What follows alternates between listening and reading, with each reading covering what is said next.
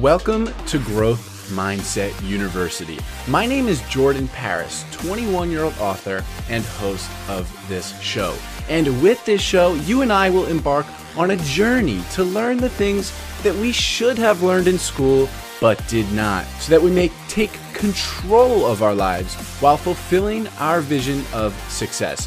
Each episode will feature a brand new lesson, and now it's time for today's lesson. So put your thinking cap on because school is now in session.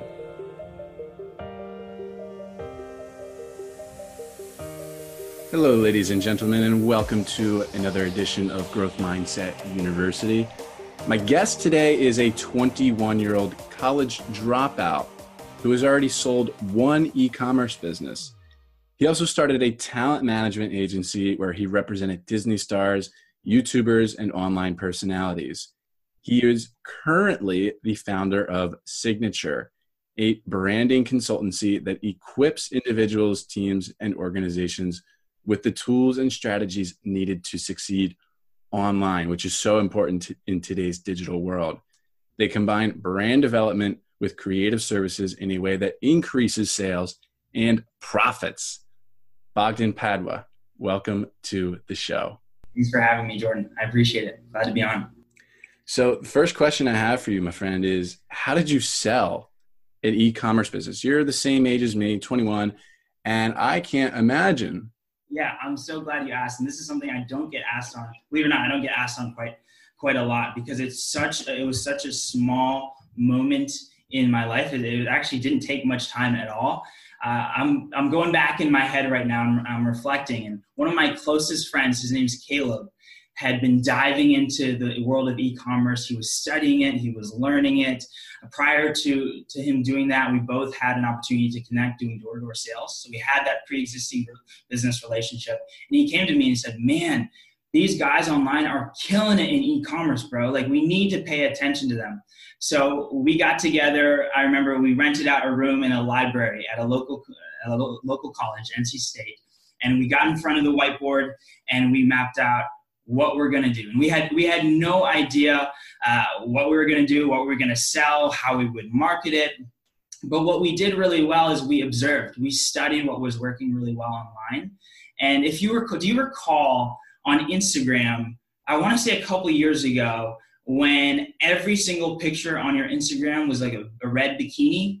And everyone was posting that everything that we did was inspired by that. We were blown away by what these were other young guys just like ourselves, what they were able to do in like a day. It inspired us in many ways. It spurred us to action. So we said, hey, why don't we model something very, very similar, tweak it a little bit as needed so it's not complete mimicry, but let's learn from what these guys did in just a few days. So we started a online brand called the Tipsy Turtle. Now, the brand, I will be very clear and transparent. This is not a brand that we came up with on our own. These are not articles of clothing that we manufactured. This was straight up drop shipping, for lack of a better word, okay? Now, what we did is we took a bunch of bikinis, bathing suits that we thought were aesthetic. We put it up on a store, made it look really pretty. But ultimately, when I reflect back on the experience, what made it successful was not the products itself. It was not it was not that we had this elaborate plan moving into it. It's the fact that we moved very quickly and we recognized the importance in building a community around your brand. So what did we do? We said, okay, why don't we reach out to every single college girl that we know on a personal level and offer them an exclusive opportunity to be a Tipsy Turtle ambassador. We made blueprints and packages. We made this thing look like the best thing on earth. If you recall a few weeks ago, girls are applying to be a Lululemon ambassador. We recognize that people want to feel like they're a part of something. So we reached out to every single girl that we knew. We got their feedback on the pieces. They loved them. They wanted to be a part of it. And we made this exclusive club of college girls who were brand ambassadors for Tipsy Turtle. Now, I think where a moment of genius came was when we thought, hey, why don't we incentivize these girls to get more girls to do it? And obviously we made it a requirement that every ambassador had to buy a few suits to be considered a real person, a part of the team. And so it became this, I hate to say it, it really became this like MLM recruiting thing where every girl that we had was cold calling all her girlfriends saying, you guys need to be a part of the Tipsy Trail team. And we just built this empire of girls hustling and selling these suits that we had never even seen in person. Right. So it's funny to look back on, and it got a lot of attention, and someone online saw that attention. They admired it, and they were willing to put money on it and purchase the whole brand. Now, since then, it's completely flopped. If you look it up, I think the store is there. It's not doing anything. And I believe the reason for that is because he wasn't able to mimic the community that we had built. Now, I want to be really clear and transparent. I don't think this is the best route, and I don't advocate anyone doing what we did, because the suits weren't that great. The reality is they were drop shipped, and the worst thing you can do is sacrifice or make a lot of money in the short term over a few weeks or months' time at the expense of your reputation and your credibility. So it was a learning experience for sure. It made a lot of great money in the moment, and we learned a lot from it, but I certainly don't want to advocate anyone listening to this do exactly what we did. Bogdan, that's a crazy story. You had me borderline like laughing the whole time. That's pretty cool, man. I have to ask you then, it seems with every venture, and I could be wrong in saying every, a totalistic statement, but it seems like in most ventures that you've started, you've had a co-founder and a team. Why do you choose to go with a co-founder instead of just taking all the profits yourself? Yeah, that's a really good question. I don't believe this is a one size fits all. I think my answer is rooted in self-awareness and recognizing, and I'm really appreciative for this trait and what I've developed over the course of the last few years, but this self-awareness that allows me to look very clearly in front of myself in the mirror and admit to myself that I don't have it all figured out. I don't have everything, quite honestly, I don't have everything that I need to be successful on my own. Maybe in 5, 10, 15 years, I'll be well-rounded enough to really lead a team on my own. But I care about the end result. I care about winning. I don't care who scores the goal. I want to win the championship. And I'm very fortunate and blessed to have surrounded myself with really great guys, a really good community that started with the door-to-door sales, who are just hustlers. And they were students who were learning, they were developing, they were chasing down knowledge, wisdom, skills that they needed to be successful. I recognized that, and I really saw the potential to grow a lot quicker together. And actually today, one of our company's core values is actually that we can make more money with people than alone. You know, it's easy to say, this is my jewel, this is my treasure, I'm going to keep all the profit. People who are like that usually don't end up making a lot of money from that idea. It's the guys who are saying, look what I found, guys. What can we do together? What can we do? And then boom, you see $1 billion company sprout out of that one seed. So that's been my philosophy. That's obviously something that might change in terms of the dynamics down the road as I mature, as I develop, and I step into the leadership capabilities that I know are there. But up until now, I've just found more opportunity to grow quicker and make money faster with the right people on my team. Well, that's very mature of you to recognize that you're not a finished product and that you do have some weaknesses, and that a partner is a great way to sort of become a little bit more well-rounded and create the best possible results. And I always say to this African proverb, if you want to go fast, go alone. If you want to go far, go together. And that's exactly what your philosophy is right now, it sounds like. So that's awesome, man. Absolutely. Why did you drop out of college? You were going to the University of North Carolina and you dropped out. I did drop out. Now, I'll kind of paint you a picture of what was going on at the time. So prior to my dropping out, I was a student, just like you said. For years, my entire life, I was a devoted student. I was very diligent, very disciplined. I got really good grades. My parents actually had me for quite some time. I was homeschooled, right? So I didn't take the traditional route. I was homeschooled. Part of the reason for that is because I was able to get more done in less time, but also because I was a committed hockey player. I was an athlete. I wanted to go to the NHL. I thought that's what was going to happen, and I would be rich. My parents, to some degree, believed the same thing, right? So they invested a lot within me for me to do that, and I was homeschooled, and eventually I had to come to terms with the fact that I was not going to the NHL, right? It was not going to happen, just like many athletes do. So I had to do some course correction. And I thought, okay, I'm going to go to college and I'm going to get a degree. I'm going to get a great job and I'm going to be successful. You know, I had always had this entrepreneurial spirit, like a seed within me. I was a kid who was going around door to door. I was mowing lawns. I was washing cars. I was walking dogs, like from a really, really young age, like I want to say 12, 13 years old. I was going around. I was that one kid in the neighborhood, right? So I knew there was something there that was business focused, business minded, something that was put on my life for a reason. And I thought I was going to go to school. Now, right before it would have been my sophomore year, I decided at the last minute I was going to take what I called was a gap year.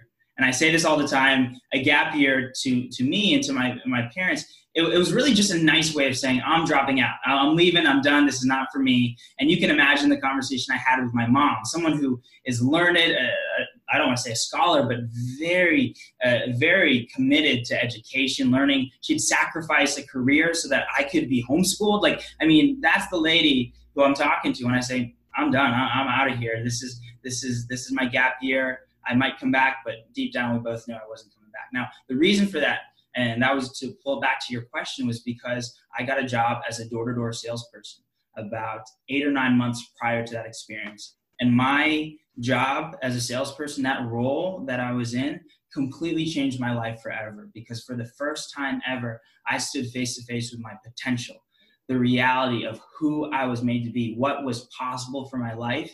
And I could not bear to see myself do anything else, let alone go into debt to do it. So I made that commitment. By no means was I a great salesman at first. I'm sure we'll dive into that later, but slowly but surely developed the skills and had the confidence to say, you know what, I can make something happen. I had this something within me was like, man, you know what, it's going to work out. Like, I know how to make a buck. So I'll be all right. So those are some of the events that had transpired and had led up to my deciding school's not for me. Do you ever think that the curriculum is just no good? That education is just falling tragically short? Oh my goodness. Don't even get me started, man. Absolutely. Here's the thing. You and I both agree. I'm looking at you right now. I'm sure the listeners can't see you, right? But I'm looking at you sitting in front of, like, I want to say 50 plus books, and I recognize some of them. These are great books around you. So everyone on this call right now, and I'm sure everyone listening, knows that there's value, incredible value in knowledge, in information, and learning. Now, the problem is exactly what you said. It's the curriculum. It's the wrong information. It's outdated. If you take a marketing course today, you're going to spend thousands of dollars for it. The reality, it's not teaching growth hacking principles that are working today. It's teaching you stuff that worked in the past. And when you leave school and you come into a big company, that's why we're seeing all these humongous organizations that have been around for years, decades, and if not hundreds of years, just tank, and they're losing at a rapid pace because they're out of touch with what works. So I recognize that. I saw this pattern within other people where they just kind of blindly followed what was told to them, and they never questioned, hey, is there a better way? Is there a faster way for me to get the result I want? And unfortunately, I recognized that, and I said, you know what, that curriculum, what's being taught isn't really going to make me any better. And ultimately, that's why I wanted to go to school in the first place, was to get better so I could get a good job and get paid and live up to my potential. Quite honestly, I didn't care about hanging out or partying or any of that. I absolutely despised the idea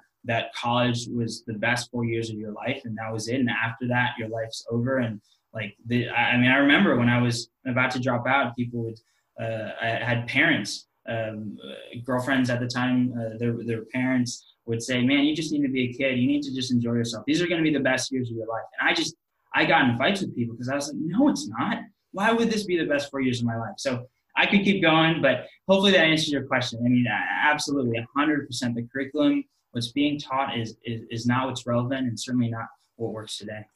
Definitely, Bogdan. I feel the same way. I posted something on LinkedIn this week. I posted a couple of things on LinkedIn this week about education just because I'm back to school this week, so I'm feeling it.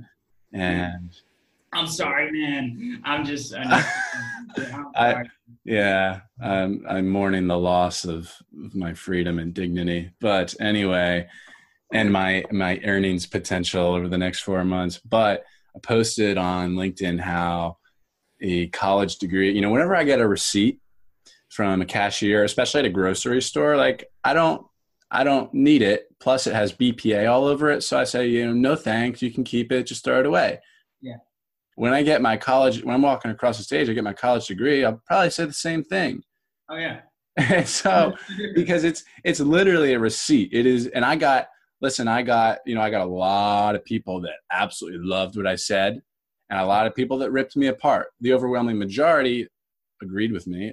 Even professors agree with me. I got a message from a professor at UCF, saying how she agreed with me and all that, and how it's great that I'm voicing this. And the degree is a receipt. It is proof that you were scammed into forking over $120,000, and proof that you conformed to societal norms.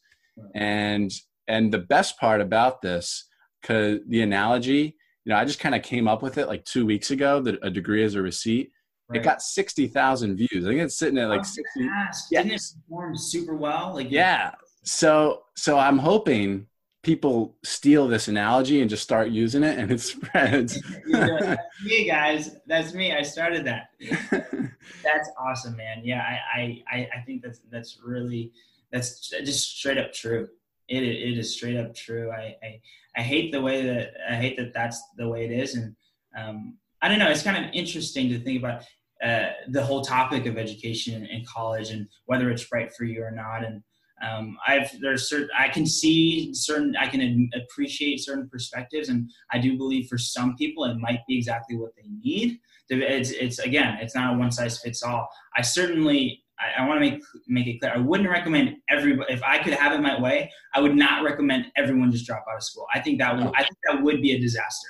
I don't think that would end well, at least I think things will change over the next 10, 20 years drastically, where the other avenues for education will be there, and they will be short, they will be effective, and they'll set people in the right direction and on the right foot. But it's certainly not something everyone should do. And I think that's where it comes back to self-awareness. Well, yeah, I don't want the outcome to have to be dropping out of school. I want it to be, because I love growth and education and learning.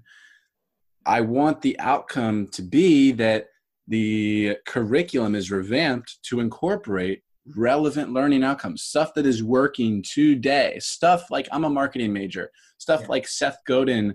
He just wrote this new book right here, This is Marketing, an incredible book. Why aren't we learning how important it is to identify that smallest viable audience? The small tribe of raving fans that you can charge a premium price to, because they pay you for what you create, the thing you create, rather than them paying you for being on the clock. Oh yeah. And being in that race to the bottom with these competitive prices. We're just not learning this sort of stuff. Yeah. And which is, I'm a marketing major. I can't believe we're not learning that. But here's the thing. I want to jump in. Yeah. Where there's a problem, what you're pointing out is a problem. When I see problems, I see opportunity. I see an incredible opportunity to step in and be that change agent for growth, so that people are getting what they need to be the best version of themselves, to step into the fullness of their potential, right? So I don't know what that looks like. I certainly don't have all the answers, but I'm excited by the prospect of education changing, that curriculum changing. And I want to see, I have no idea what it's going to look like, but I know it's going to be really cool to see how things change over the next 10 to 20 years. I agree, man. To your point, I hate being a complainer all the time, just identifying the problem, the solution, being more solution oriented. I see exactly what you're saying. And, I think a lot of people are talking about this right now. A lot of people, even Seth Godin himself is talking about this. A lot of people are bringing this issue to light. And I think there's going to be some major progress done in the next 10, 20, 30 years. It's going to be, I think education, I would bet my life that it'll be completely different in 30 years, max. Oh yeah. Yeah. So I'm definitely excited about that. The world is getting better. It's everything's getting better. So Bogdan, you started to talk about your sales journey and how bad you were at the beginning. What was it that took you to that next level?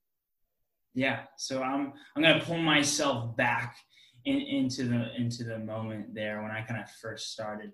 I'd always been very ambitious. I'd always had this ambition within me. Like I always wanted to win. I don't know if that's nature or nurture. I always wanted to win. Whatever I put my mind to, I wanted to be exceptional. I wanted to excel.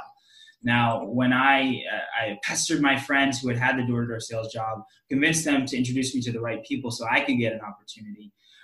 I remember sitting in a room where the leader of the organization said, he was standing in front of dozens of guys and said, one of you is going to be an all-star. There's one of you that's going to absolutely crush it. And every guy in the room is always thinking that's going to be me. But I really knew that was going to be me. Like I just felt everyone in the room feeling that they were going to be the one. And I knew at the end of the day, it was going to be me, right? So from the get, I moved into this realm with this high level of confidence.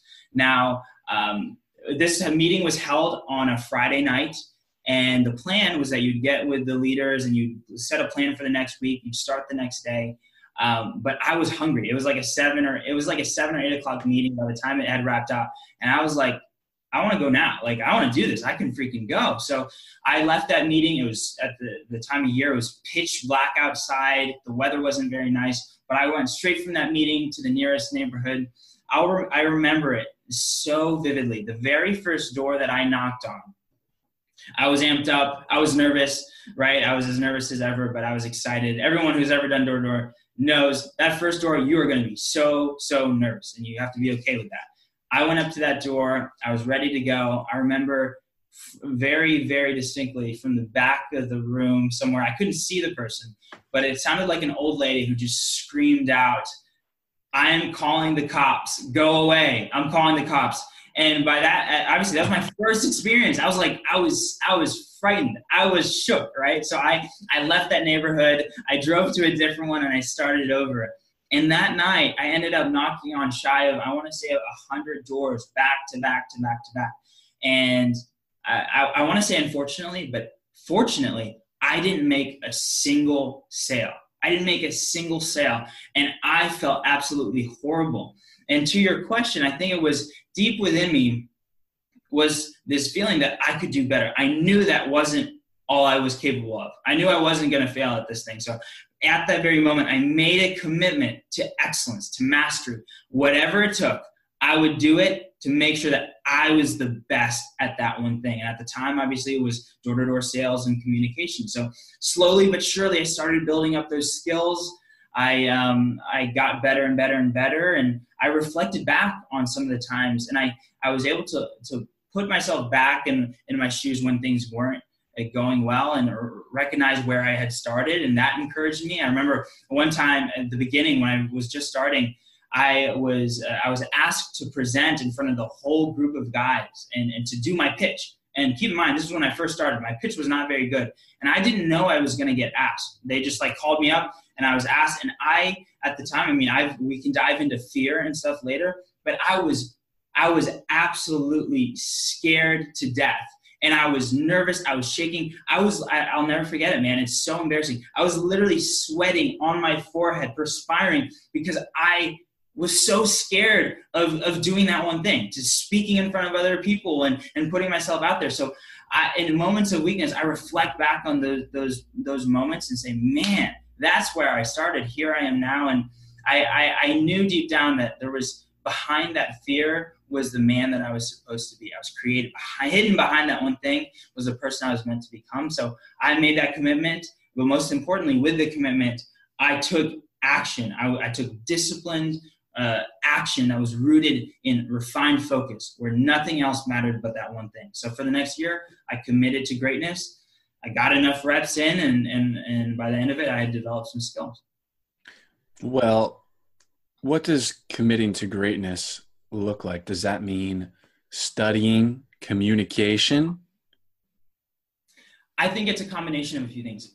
I think it's learning and doing. If I were to categorize it in a way, I'd say it's learning and doing. So the way I structured it at the time, because keep in mind, I was still a student. I was taking, even though I was in high school, I was taking college courses at a local community college full time.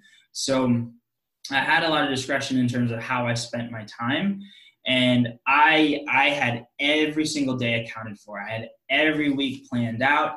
And I was either, if I wasn't doing school related stuff, I was either selling door to door, or I was working out, or I was learning how to sell door to door. So I became an absolute maniac when it came to consuming content. So I studied the Grant Cardones and the Tony Robbinses and the Gary V's. Half the books you're standing in front of, I probably read them at least once or twice, and I just became obsessed with it because I was rooted. That action was rooted in a why, a direct correlation to why I was doing what I was doing.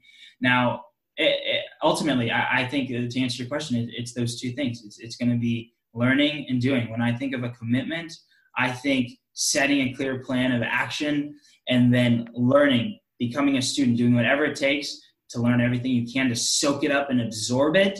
And then most importantly, and this is where a lot of people get stuck, don't just absorb that content, actually take action on it, test it, do the thing. And in the doing, I learned more than I ever could have sitting behind a book. So I think the fact that I was able to do both exceptionally well with an extreme level of focus and commitment, I think that was the key ingredient there. Good point you touch on. Don't just be a collector of information and cool facts. You can do that, but don't just do that. Take the action. Don't be a passive learner. Be an active learner. Do it. Try it. Experiment. So what sort of books have you read twice? What books have I read twice? So one of my favorites is actually an audiobook. It's by Tony Robbins. It's called Mastering Influence. I'm not sure. Have you read it or have you heard of it? I do have a Tony Robbins audio, not even an audio book, but like an old fashioned tape from the 90s in my car, but I don't think it's that. No way. Yeah. So I'm sure this one is so old. I can just tell it's old, but it's basically, if I recall correctly, it's a 10-day program, an audiobook that breaks down communication. It's called Mastering Influence. So it's all about persuasion and communication and getting what you want out of life, communicating something, conveying what you want, understanding whom you're speaking to, listening actively, and then taking that information to ultimately serve both parties. So I love studying communication. I love when I see people like Tony Robbins speak, man, something within me just jumps. Even like I might not agree with everything the guy says, and that's the case with anybody, but something within me says, man, this guy's got it. So I recognized that when I first started doing the door-to-door stuff, and I knew that the one gap, the one thing that I didn't have that I needed to be the best, a rock star door-to-door salesperson, was the ability to connect, was the ability to communicate, to convey a message very clearly, concisely, in a way that evokes emotion, right? And then being able to logically justify whatever I was asking. So I would say that Tony Robbins' Mastering Influence, it was something that one of the leaders within the organization, Christian was his name, and I'm still great friends with him today. He was kind enough to give to me, and I've listened to it, I want to say at least half a dozen times over. And it's just something that it's seeped into my subconscious, and I've certainly embodied many of those principles since then. Awesome. Bogdan, before we go any further, we got to lay this out chronologically a little bit. Mm-hmm. With the sales job, with the talent management agency, with Signature, and what else am I forgetting? Oh, and selling the business and dropping out. Can you put those in order before I ask my next couple of questions? Sure. So the first thing that came was the door-to-door sales job.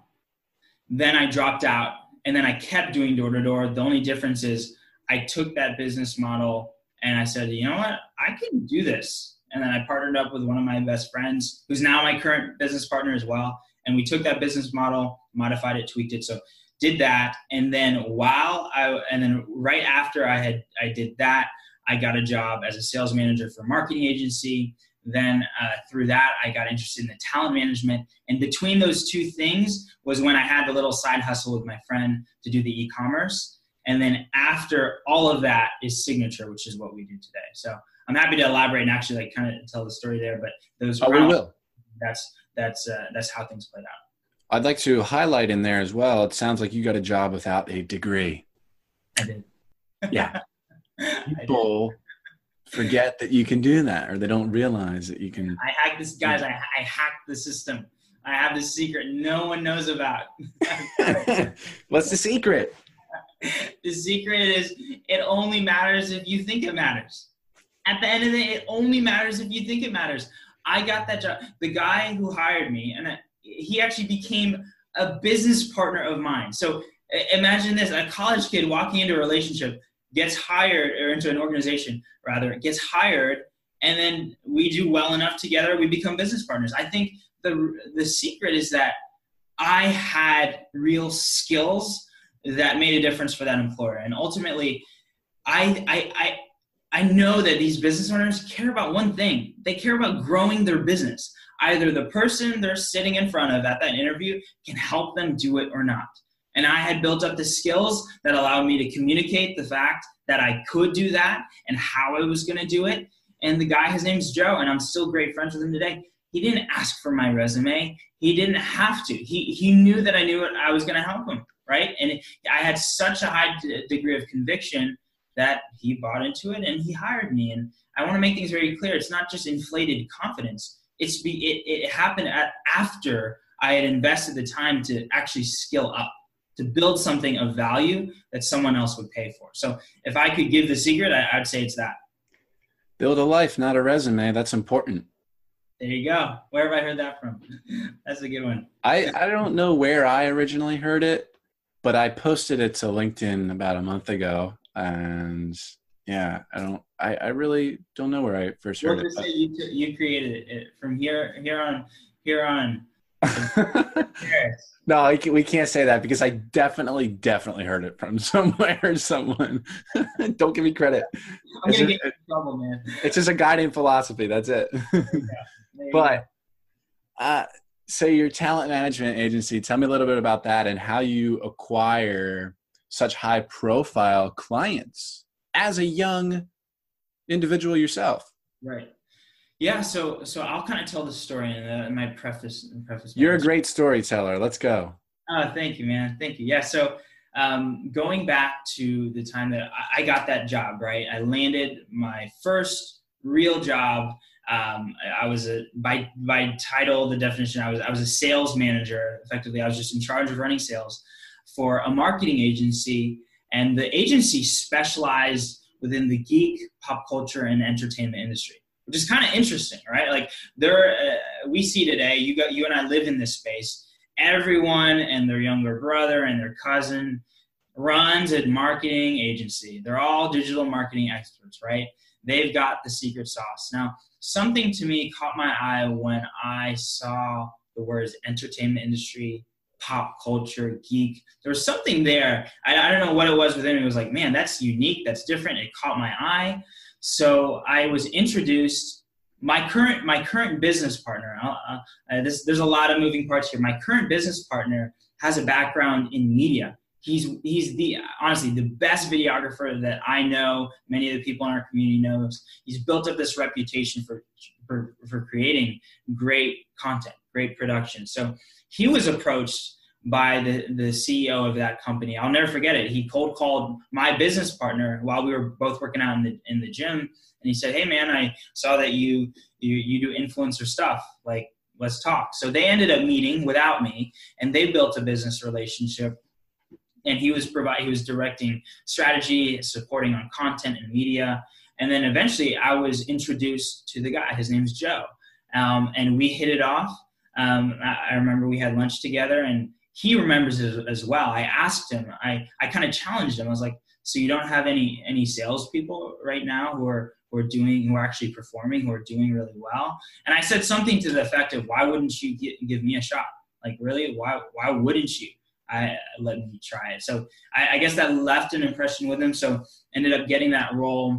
And then within my time spent at that company, I basically traveled. It was so cool, man. I was fortunate enough to travel all around the world, attending these different Comic-Cons, these trade shows, these events and expos, meeting with business owners, and then obviously in an effort to sell them on our marketing services. So I was able to continue developing those sales skills, but I also learned a little bit about marketing. Up until then I had been a sales guy, but I didn't have those technical skills, that the creative mindset and capacity that's needed to dominate online today. So it was so cool to be able to immerse myself within that world. And both the CEO of that company and I noticed a trend, and the trend was that every single client that we were speaking to was asking for influencer marketing. Every single one. They didn't know what to pay. They didn't understand it. They didn't know what to charge or how to measure success, but they wanted it. I want influencer marketing. Who do you got? And we heard that over and over again. So we said, okay, well, shoot, we should probably put some attention on this whole influencer marketing world. So we did.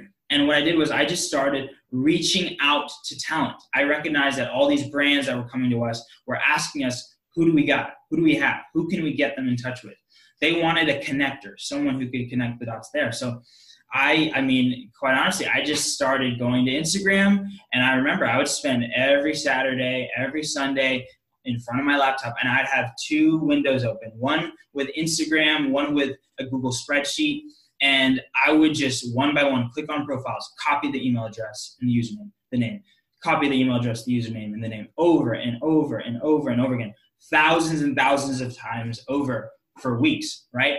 And at the time, I didn't really know what I was doing or how we were pitching it, what we were doing, but we just put ourselves out there, started enough of these conversations over and over again. We did it at scale, and slowly but surely, we got the conversations. And obviously, then once you get the conversation, you gotta have something there that is of substance, of value. And surprisingly enough, I guess we were able to convince some of these talent to take us, or their parents or their families or the decision maker, to take us seriously enough to let us negotiate some deals on their behalf and connect them to brands. And we started doing that, and then we learned, oh, that's how that works. Oh, okay, cool. And then once you have that starting communication, you have to be willing to take the next step. And for us, that meant investing into flights to go out and meet these people one-on-one. And man, once you have that personal connection, it's done, especially if you're half decent at what you do.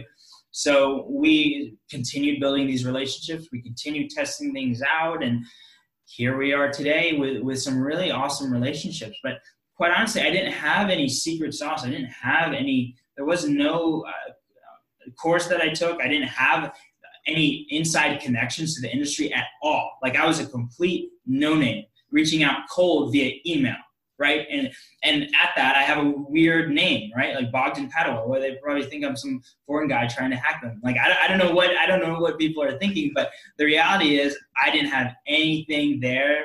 I just had the hustle to just keep going and going and going. And I don't know, something within me said it's going to pay off. And fortunately, I was right. So that's been the strategy so far. And once you have that one relationship, obviously it spreads and you build a reputation for being great once you have there. But once you get in, then it's a lot easier. But man, it's not without a lot of grueling work on the front end. Definitely, Bogdan. That's the iceberg illusion. Totally cliche, or at least cliche to me. I hear it all the time. You only see the tip of the iceberg, the highlights. You don't see all the hard work underneath the surface of the water, which is the majority of the iceberg. And I can totally relate to you. I mean, the amount of hours that I just spend on the computer doing, we get the camera on us for the highlights, right? Imagine if we had a camera on us, just like in the corner of the room, pinned on us for, the underneath the iceberg, all the the dull tasks, all like the real hustle and the hard work, it would be so boring. Oh, So boring. I'm on the computer for hours doing tasks that just take forever, and they're it's hard work, and it's frustrating sometimes, but it's what is necessary, especially when you're just getting going. oh yeah. It's what you do when no one else is watching, when no one else is around. That's something I learned in sports. I was big into fitness, and ultimately it's when I was in the gym, it's not about what you do when there's a cute girl next to you, right? It's like, what do you do when it's butt crack of dawn, no one's in the gym, and you got 45 minutes to hit it? It's like that mindset, I think, what had carried over into business and has really served me well over long term. So absolutely, it's boring, but it's just the price you got to pay. Definitely, Bogdan. So now you have started Signature, and which is a branding consultancy, of course. And I'd love for you to sort of tell us about that a little bit and why you have created Signature. And I'll just say right off the bat that going to the website, you can see, and you would hope, because it is a branding consultancy, but the brand, you practice what you preach. You got a clean brand. I develop websites, so I'm a stickler on websites, and the majority of them that I go to absolutely suck. Yours is good. You pass the eye test, and the brand is very clean. You convey a very strong branding image with that website and everything that you're doing. So tell me a little bit about that, why you've created it. Thank you. Yeah. So it's crazy looking back, because it's easy. As much as I like to say I approached every environment with a plan of attack and I had the vision, I knew exactly where I was going. The reality is I didn't. And quite honestly, I still don't know exactly how things will pan out. Like, I see that the end vision, but what's in between sometimes is a little bit fuzzy, right? So I think it would not be true if I said I always had the plan, I always had it all figured out. I don't think that's the case at all. It's just a byproduct of me adapting and responding to what's right in front of me, and recognizing, oh, okay, this is really cool. Why don't I take that? Why don't I take that and make it a little bit better? Oh, okay, then we can add this person to the mix, and then we could go to this new industry, right? So I guess to take us back, I was doing the talent management stuff. So I got the job, right, as a sales manager for a marketing agency, ended up partnering with the CEO on the talent management, and then I left as the sales manager. So I go from being the sales person for his marketing company to being his partner in the talent management space. And at the time, all of our talent needed high quality, consistent, engaging content. It was the difference maker, the key ingredient that a lot of these talent know that they needed to survive and to thrive, but they didn't have someone who could do it. They could record the content, but shoot, it's a lot of work to distribute that appropriately, right? So, and much more to piece it together in the right way. So I noticed that. My business partner at the time certainly did. And thankfully, I had that pre-existing relationship with that one older business partner who did the door-to-door sales stuff with me. His name is Matt Hubble, and he's still my business partner today. He's my best friend, and we run Signature together. But to take us back, our talent needed the media. So I reapproached him. Obviously, we had that pre-existing business relationship, and I said, man, these talent need media. They need content. Help us out. And he started doing the remote editing. He started turning it around, and obviously he did it at such a high level that it left an impression with me. And after that, it kind of just made sense for us to come back together. It made sense for us to join forces. And we did. So I ended up leaving that talent management company. He ended up leaving his media company. But really, we were just rebranding both of our independent companies, bringing them under one banner, under one name, so that we could go further together. And to pull back to one of the core values that we talked about earlier, it's like, I knew that the media, the content, the creative side, that was where I did not know anything.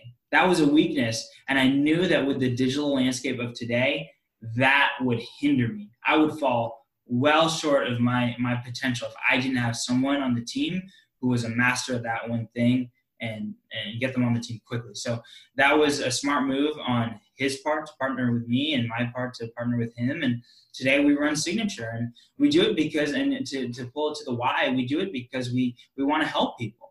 We want to help people. We see so many people go into business and they have no idea what they're doing. They might be an accountant who's great at accounting, but can't get any clients because no one knows who he is. He doesn't have the right brand messaging. He's not approaching people in the right way. He's not retaining them. He's not leveraging some of the strategies and tools that are available to us online. And to me, that stinks. That guy has a family. He has kids that are counting on him to provide and do the right thing. And I would be doing myself and certainly him a disservice if I didn't put myself out there to help him. And that's just where we thrive. We love creative storytelling. We love dissecting problems and reverse engineering plans of actions and solutions for those problems. And it's where we're able to make the most money because it's what we're best at, and it's an area that I'm fascinated by. And I wouldn't say I'm an expert at it, but I know a heck of a lot more than most people do. And my business partner would say the same thing. And we're able to approach, especially these baby boomers, those who are out of touch with what's working today, and say, look, you think you need all that stuff? What you really need is this. And it's that simple. Let's freaking do it. Let's get to work. And that one suggestion, even if it's just one-on-one in a consulting chat or some type of advisory role, that makes all the difference sometimes. So I'm able to sleep well at night knowing that we're making a difference as a team. You have an office for Signature, don't you? We do. Yeah. I'm sitting in it right now, actually. Oh, beautiful. Beautiful. Wow. Yeah. So this is like our micro. We actually have outside of there, it's pretty nice, pretty big. And yeah. open. Dude, this is gorgeous. And how many employees do you have? So we actually, we cut some people, unfortunately, we had to let some people go over the last 4 weeks because we really audited ourselves and where we are. Right now, we're a team of 4. Before that, we had 8. And keep in mind, we started Signature back in May of 2018. And so we grew very, very, very quickly, right? And I think that's something that I'm certainly appreciative for. And it obviously has served us well, but there are a lot of things that I've learned, and I think we're headed in the right direction right now. But yeah, to answer your question, we're a team of 4. Definitely. Awesome, man. Is work fun for you? Yes and no. Yes and no. So there are two answers to that question. They're both true, believe it or not. Yes and no. I love work. I love it. I'm obsessed with it. I wake up every day and I love doing what I do. I love waking up on a Saturday, getting to the gym early, going straight to the office like I did today, knowing that I get to jam out with a guy like you. And after this call, I get to go to the couch or go to the table and do more work and get ahead. I want to dominate. I want to crush everyone in my way. I want to win as a team, So I wake up and I love what I do because I know I'm getting closer to my goals every single day. Now, the flip side of that question is no. Every moment of every day is not joy to me sometimes. It's not pleasure. And anyone who tells you that that's their life from the moment they wake up to the moment they go to bed, they're either lying to you, or I would argue they're not living up to their potential because they're not stretching themselves. The reality is my business partner is a phenomenal editor. He's amazing at what he does. But every time he's sitting crunched over editing videos, yeah, let's be honest, he doesn't always love to do it. He doesn't always feel like doing it. I don't like waking up early, going to the gym super early so I can make it to the office early and get a head start on my day. Quite honestly, I don't always like making cold calls. A lot of times I'm not feeling it. I'm not in the mood, even though it's what comes naturally and I might thrive.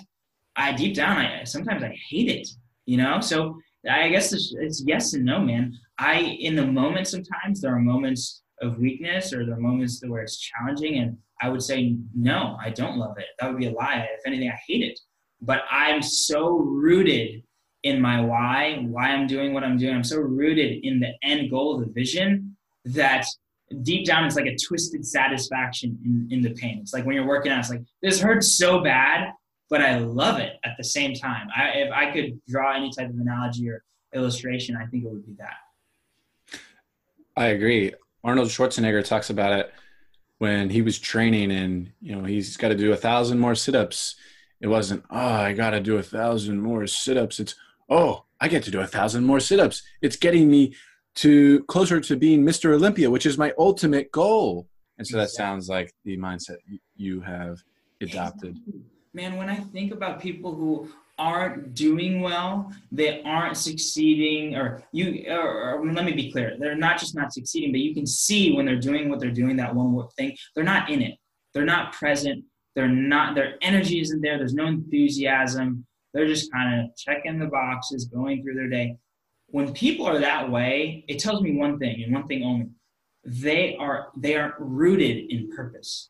They aren't rooted in a why, because if they had a strong enough why, we all know they would be doing that thing at a different level. So I think it comes down to the self-talk and reminding yourself why you're doing what you're doing. Just like the illustration you made with Arnold. He was able to talk to himself into enjoying the pain because it was getting him closer to that end goal. And I think if you, as a generation, we as millennials can learn to develop that self-talk and to pull ourselves out of the present pain and misery, perhaps, or discomfort, and put ourselves 5 years or 10 years down the road where that thing paid off. If we can learn to do that, exercise that muscle, I think we'll be better off and we'll succeed at a higher level much more quickly than we could have otherwise.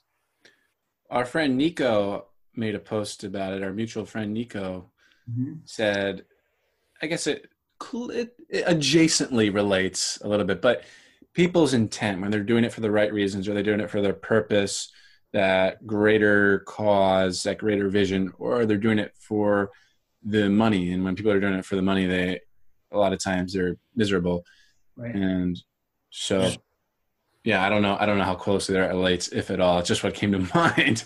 No, it does, because it absolutely does relate. And I think that's a great point, because you see a lot of people, they say, oh, I want to be an entrepreneur. I want to start my business.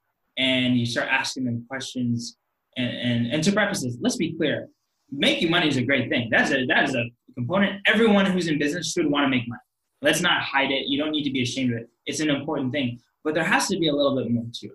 There has to be a little bit more to it, because anyone who has half a brain and is sane would not want to sign up for it if that's all that there was, in my opinion. I think it has to be rooted in a deeper why, because, and I think Steve Jobs says this, it's like, if you don't have that strong, he says, if you don't love it, I would twist it and say, if you don't have a good, solid reason, if it's just the money, the temporary stuff, you're not going to have the guts to endure the hard times, to sit in your office at 8 p.m. on a Friday when you'd rather go home and sleep or go to a party, So I agree completely. I think it's not just having reasons, it's not just having whys, it's the right whys that spur you, that something within you jumps, right? It's not an external, logically, yeah, I want more money, I want the car. It's like, ooh, there's something here, and I will do everything in my power to live that one thing out. So if I could add anything to that, it would be that. Yeah, it sort of what we were talking about before we got on the call, and it was actually a good conversation. I might even mix it into the episode, but the external... That's the best stuff, man. Yeah, man. The external motivation versus the internal inspiration. And the external motivator of the the money, of people pushing you, and versus the internal inspiration of that cause that literally pulls you instead of pushes you. So exactly. Totally, man. Yeah. What does fun look like for you outside of work now? You're human, right? You have off time. Certainly. Yeah, I'll be honest, I don't have as much off time as I used to, right? When I lived what others objectively would call a balanced life, right? Where I had time with friends, and I had work, and I had sleep, and I had play and TV time. And I don't have that type of balance anymore. And I still love it, right? I still love the fact that in many ways my life is in the extremes. But to your point, yes, I'm still human. I love connecting with people. But I also love being alone and recharging and reading books on my own. I like going home and I like learning.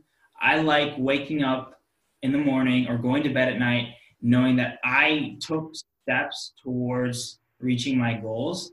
And it's not just business related goals. Like it's on a personal level, spiritual level. Like I want to be able to give back to community. I want to help people at scale.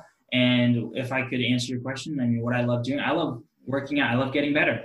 And that's a very general, very vague answer, but whether that's getting closer to family, and nurturing the relationships that I have there, or it's hanging out with friends and going out and grabbing dinner with them and brainstorming ideas and answering questions and thinking through creative solutions to problems that we see today. I love doing stuff like that, but I also love the grind. I love waking up early and I love going to the gym and walking out of that gym thinking, man, I'm up before everyone else. And I already hit a workout. I already smashed it. And now I'm going to get to work sooner and I'm going to beat them. Like I'm really, if you can't tell, I'm sure you have already sensed this, but I'm really competitive. So my definition of fun is doing what I love with people I love. And what I love is getting better and solving problems. That's what I'm all about here, growth and getting better. And I am actually, it's funny you say that about being competitive. I was the most competitive. I mean, I still am the most competitive person, for miles. And my younger brother, I would beat him and everything, because he's 3 years younger, but I had to win everything. I still have to win everything. And I am an ultra competitor. And my brother, was so funny. He got sick of it. He got sick of the losing, and he's not as competitive as me, but he just couldn't take the emotional abuse of losing anymore. Towards the end of our playing days, basketball and baseball and football in the yard, he said, "I'll only play if you let me win." That was his famous line. Here's one thing I'll add to that. While I'm appreciative for the competitive nature that I have, and I believe it's a core component to my identity and it's going to serve me well over the long term. I don't doubt that one bit. I will say that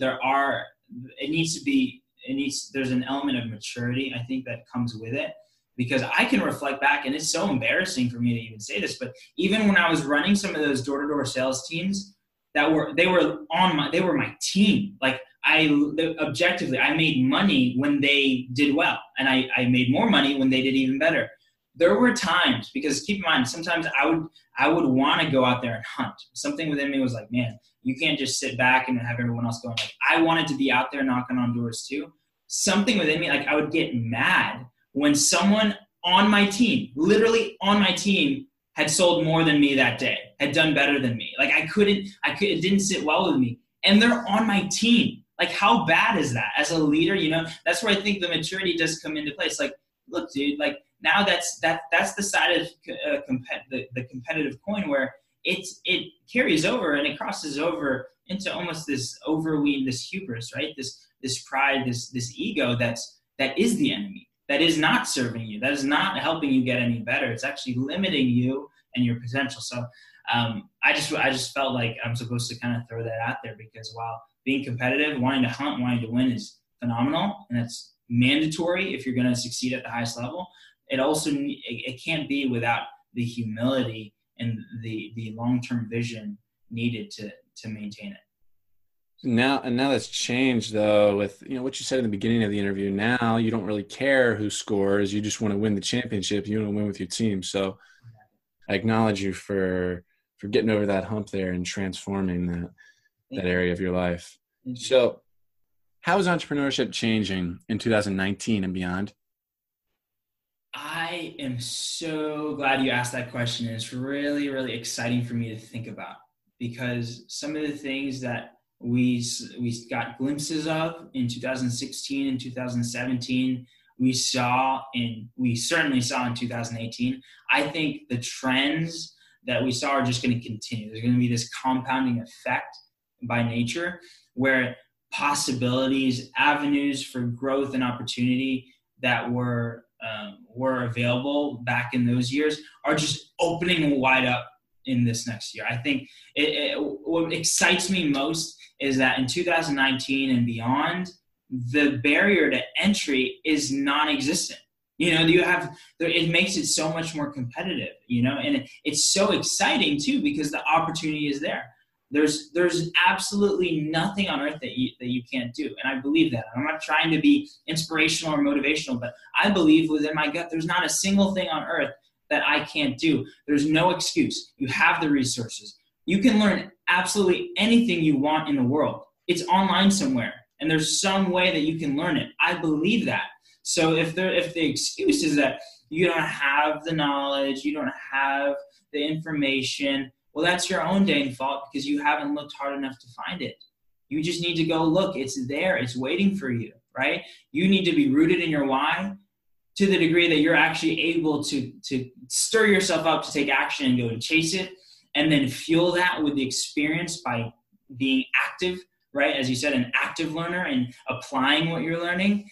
And there's not one thing you can't do. So I'm just excited. I mean, as far as trends go, I mean, we see trends towards audio just like this, that maybe 4 or 5 years ago were barely a thing. Like, really, we're not a thing. And now podcasts are the thing. Everyone's doing them, and they're loving them. Everyone loves podcasts. So these trends like audio, like voice, are going to be really interesting to see pan out.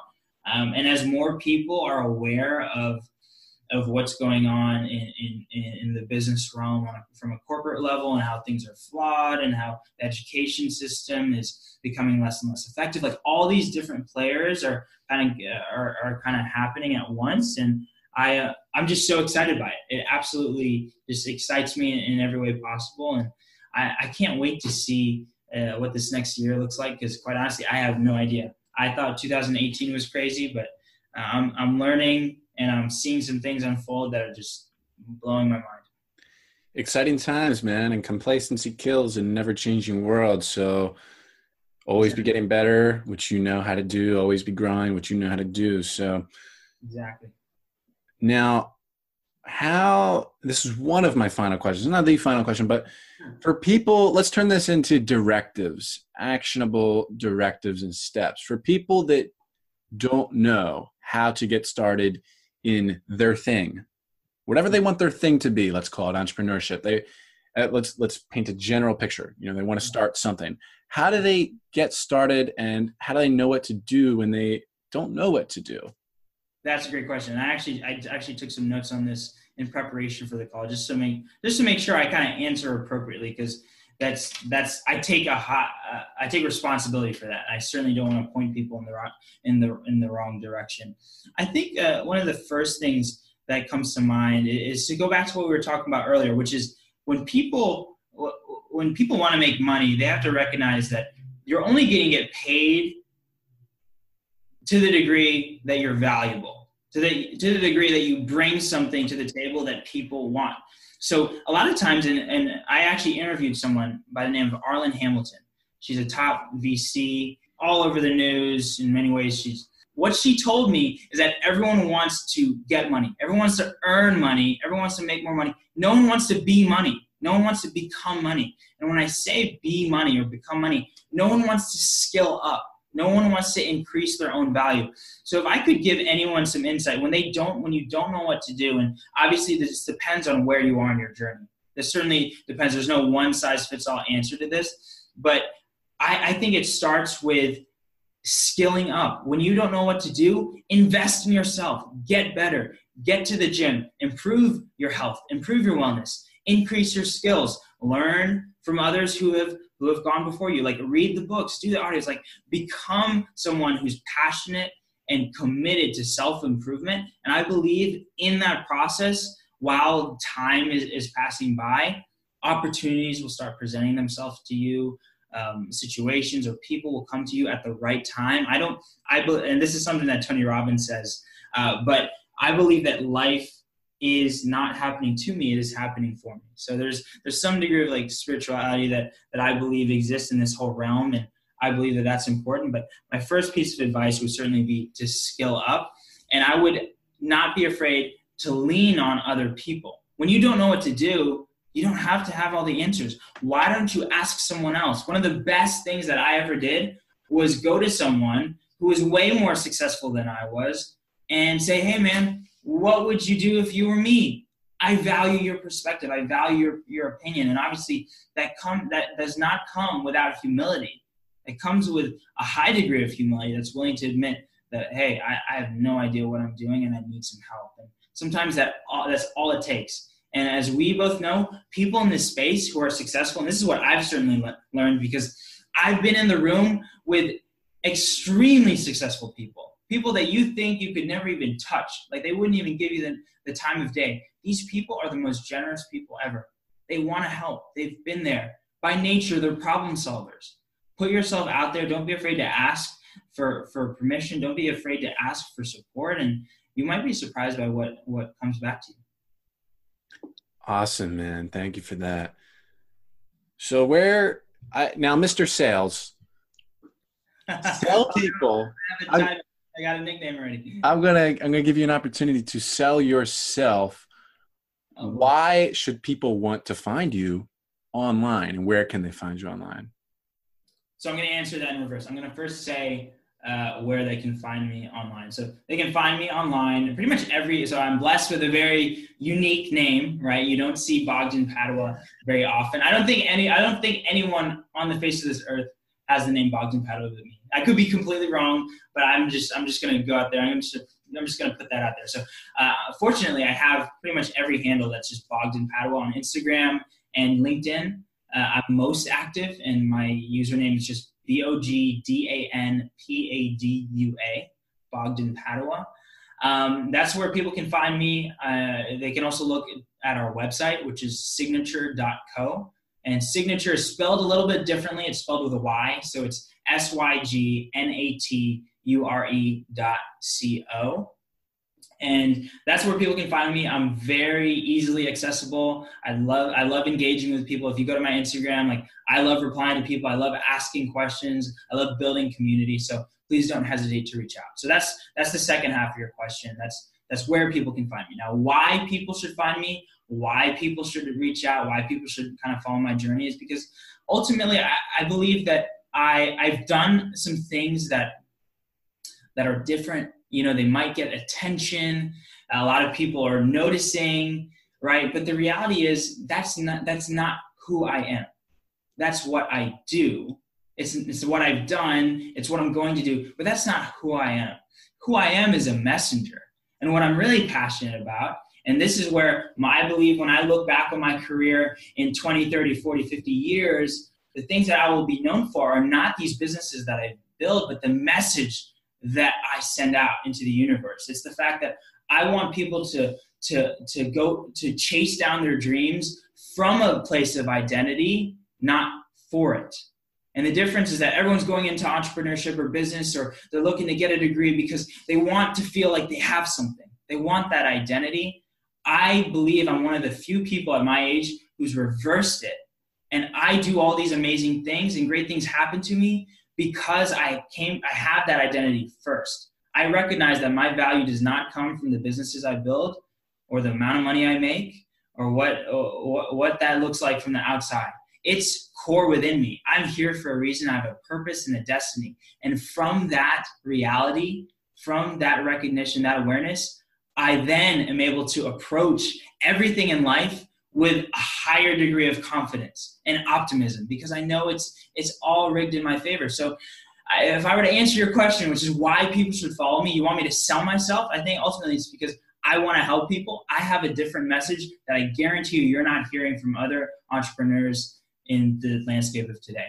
I will reach out and connect because I'm going to make waves. I believe the story that I continue, and my story's not done. We haven't even started. I believe I will be able to encourage and equip a generation to step into the fullness of its potential. I believe that in my gut, and I have a commitment to doing that, and I'd love for you to be a part of it. I can back that up too, because I've really enjoyed following you and keeping up with you. And to your point, it's different. You had this awesome video of you talking on stage about technology and cell phones, I believe. But before I do get to my final question, I have to acknowledge you. Speaking of your performance on stage, you're very well articulated. And so much so that no matter, even if you were saying some of the same things that other people are saying, even if, which most of the time you're not, but even if you were, the way you speak and the tonality that you use, how you are, you can tell that you are 100% there. You're powerfully present when you speak, and that alone, not that this is the end goal, not that this is the main thing, but that alone will make you millions of dollars throughout your career. And I'm excited to see this trajectory that you're on, man. There's so many things I wanted to acknowledge you for that I thought of throughout the conversation. And if I forget anything and remember it later, I will let you know. But the other thing I wanted to acknowledge you for was people don't really, I think you're the first person that's ever asked this to me. Usually I ask people before the interview, of course, what would make this the best interview you've ever done? And you turned it back on me. And you said, what would make this the best interview you've ever done, Jordan? And I thought about it. And, we had those ground rules set then. And we had common ground on what we expected and wanted to do with this conversation. And you've made this a personal favorite conversation of mine that I've had on the podcast. So I want to, of course, thank you and acknowledge you for some of those things, Bogdan. Thank you, Jordan. I really appreciate that, man. I could get emotional really quickly, but all that means a lot to me. I really appreciate that. So thank you. Yes, of course, brother. And so my final question is, what does life beautifully designed look like to you? Because life is best lived by design. That's what I believe. Yeah. Wow, that's a powerful question. What, can you ask it again one more time? My man Bogdan's buying time. What does life beautifully designed look like to you? Life beautifully designed. What does that look like to me? I'll say this. When I look back, and I said this in another interview, it reminded me of it, but when I look back on every single day, I want to be, and I make an effort to do this every single day. I ask myself, did I do everything that I could do to step into the fullness of my potential? Did I do everything I could do? I want to know that I left everything on the field. Did I do everything I could do? But then second to that, and most importantly, did I live in accordance with my values, my beliefs, my convictions?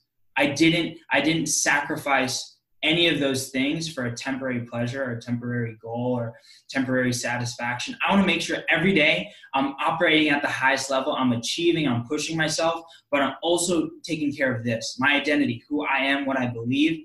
And no matter what shiny object comes in front of me, what temporary pleasure comes, I live in accordance with those values and those beliefs. So life beautifully designed for me looks like one where I'm taking care of those two things every single day. And I know that if I do that every single day over the next 20, 30, 40, 50 years, my life is going to be really, really cool. I really believe that. And and you know what? If you're listening to this, you should want the same thing. And you shouldn't be ashamed to say that. Don't be ashamed of your greatness. Don't be ashamed of the fact that you want to live an amazing life and you want better for yourself and for your family. I certainly believe that, and I have no shame in that at all. When I close my eyes and when I think about what I want my life to look like, Jordan, I see myself, to go to your point, and the reason I could almost break down and cry, man, hearing you say, just shower me with some of the things that you've said, because it really does mean a lot, especially because with some of the struggles that I've had, and I'm sure we'll have another podcast where I'd be happy to dive into them more, but some of the weaknesses that I've had and the limitations, it's interesting how when I look at my life, when I close my eyes and I look at what I want my life to look like, I see myself speaking on stage in front of tens of thousands of people and writing books and coaching and mentoring, training and leading a generation and to really be the best that they could be. I see myself doing that. And what excites me more than anything, more than building businesses, is helping people do that. So I want to make sure when I look back on my life that I did everything that I could, man. I worked my butt off every single day. I didn't leave anything on the table. I lived, number two, in accordance with my values. I didn't sacrifice one bit of that. And I did everything in my power to be the messenger that I believe that I was called to be. I have a destiny and a purpose, and so do you. There's something, and I've said this in every podcast I've ever done, because I have a commitment to imparting this message. And this will spread, because everyone listening to this, well, then it will stick with them. The reality is you have a purpose, you have an identity, you have a potential that that you only have. No one else on this earth can do what you were placed here to do. We're not an accident, and I want to know, looking back in my life, that I've effectively communicated that message, and I've left people better than I've found them. And I've left people with this feeling of responsibility, right? Everyone's preaching the good life. No one's preaching responsibility. And I think within that, especially as men, we have a reason for being, a reason to wake up in the morning. And if I can continue spreading that message, I'll look back on my life and I won't have a single regret. Bogdan, Padua, you are awesome, my friend. Thank you so much for doing this. Thank you, Jordan. Thanks for having me. It's been a pleasure.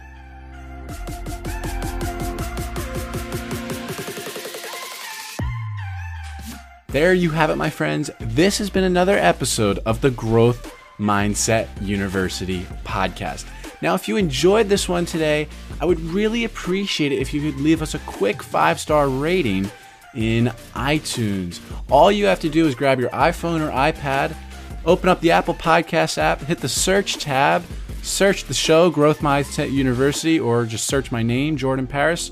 Tap the show, scroll all the way to the bottom, and then just hit that 5th star, and that helps us tremendously in ways that you could never even imagine. It means the absolute world to me when people do this. I would be eternally grateful if you do that. We're pushing 100 ratings right now, and it's really making a difference for this show.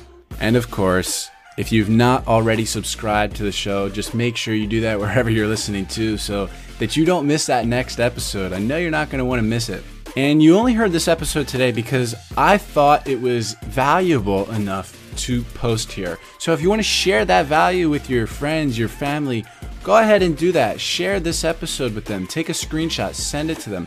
Take a screenshot, put it on your Instagram story and tag me at J_Paris_ so that I know you're listening and I can get back to you and put a face to the name. Now, if you're ready to really take your life to the next level, my book is on Amazon. It is also called Growth Mindset University. It's all about how to learn anything, how to take control of your life, and how to fulfill your vision of success. And you're not just supporting me and this channel by getting this book, but you're also getting this awesome book that's going to lay out the rules and principles to design your life full of joy and fulfillment. All right, I love you all so very much, and until next time, my friends, make every day count, live to learn, and grow to give.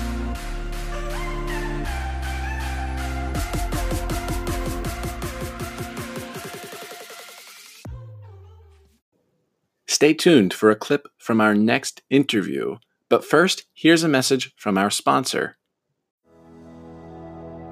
Hey everybody, I just wanted to give a quick shout out to our sponsor today, Anchor. Have you ever thought about starting your own podcast? Well, when I was trying to get this podcast off the ground, I had a lot of questions.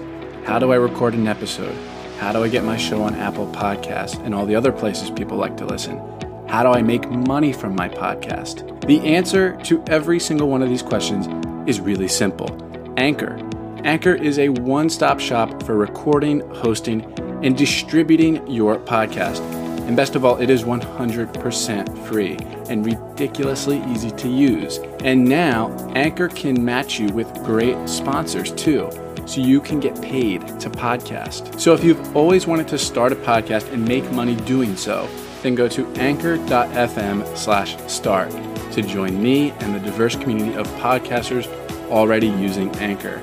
That's anchor.fm/start, and I can't wait to hear your podcast. And now back to the show. People assume that, I need more discipline. You actually don't need that much. You just need enough discipline to get the habit set up and get it started, get it rolling. And a lot of it comes down to small micro habits. So like there was a research that was done. I'm embarrassed, I can't remember the guy's name. There's a Stanford researcher. He had 100 students, and he told half of them to go home and floss one tooth that evening. So half of the students would floss one tooth. That was their direction. Half of the students were told to floss their teeth every single night. And it turns out the students that were given a smaller task to start out with flossed one tooth, and inevitably wound up flossing more teeth than the people who were told to floss their teeth every night. So it's just this tiny micro habits. And when we talk about going to the gym, just to keep hammering on that example, if you set a smaller goal, like getting up and getting in your car, that's it. That's all you have to do. You get out of bed, you go sit in your car for a second. And if you feel kind of stupid if you don't at least drive to the gym. And then once you get to the gym, you feel stupid if you don't at least go in there and do some push-ups or something. And then you get that habit, just tiny, tiny goals is where you have to start.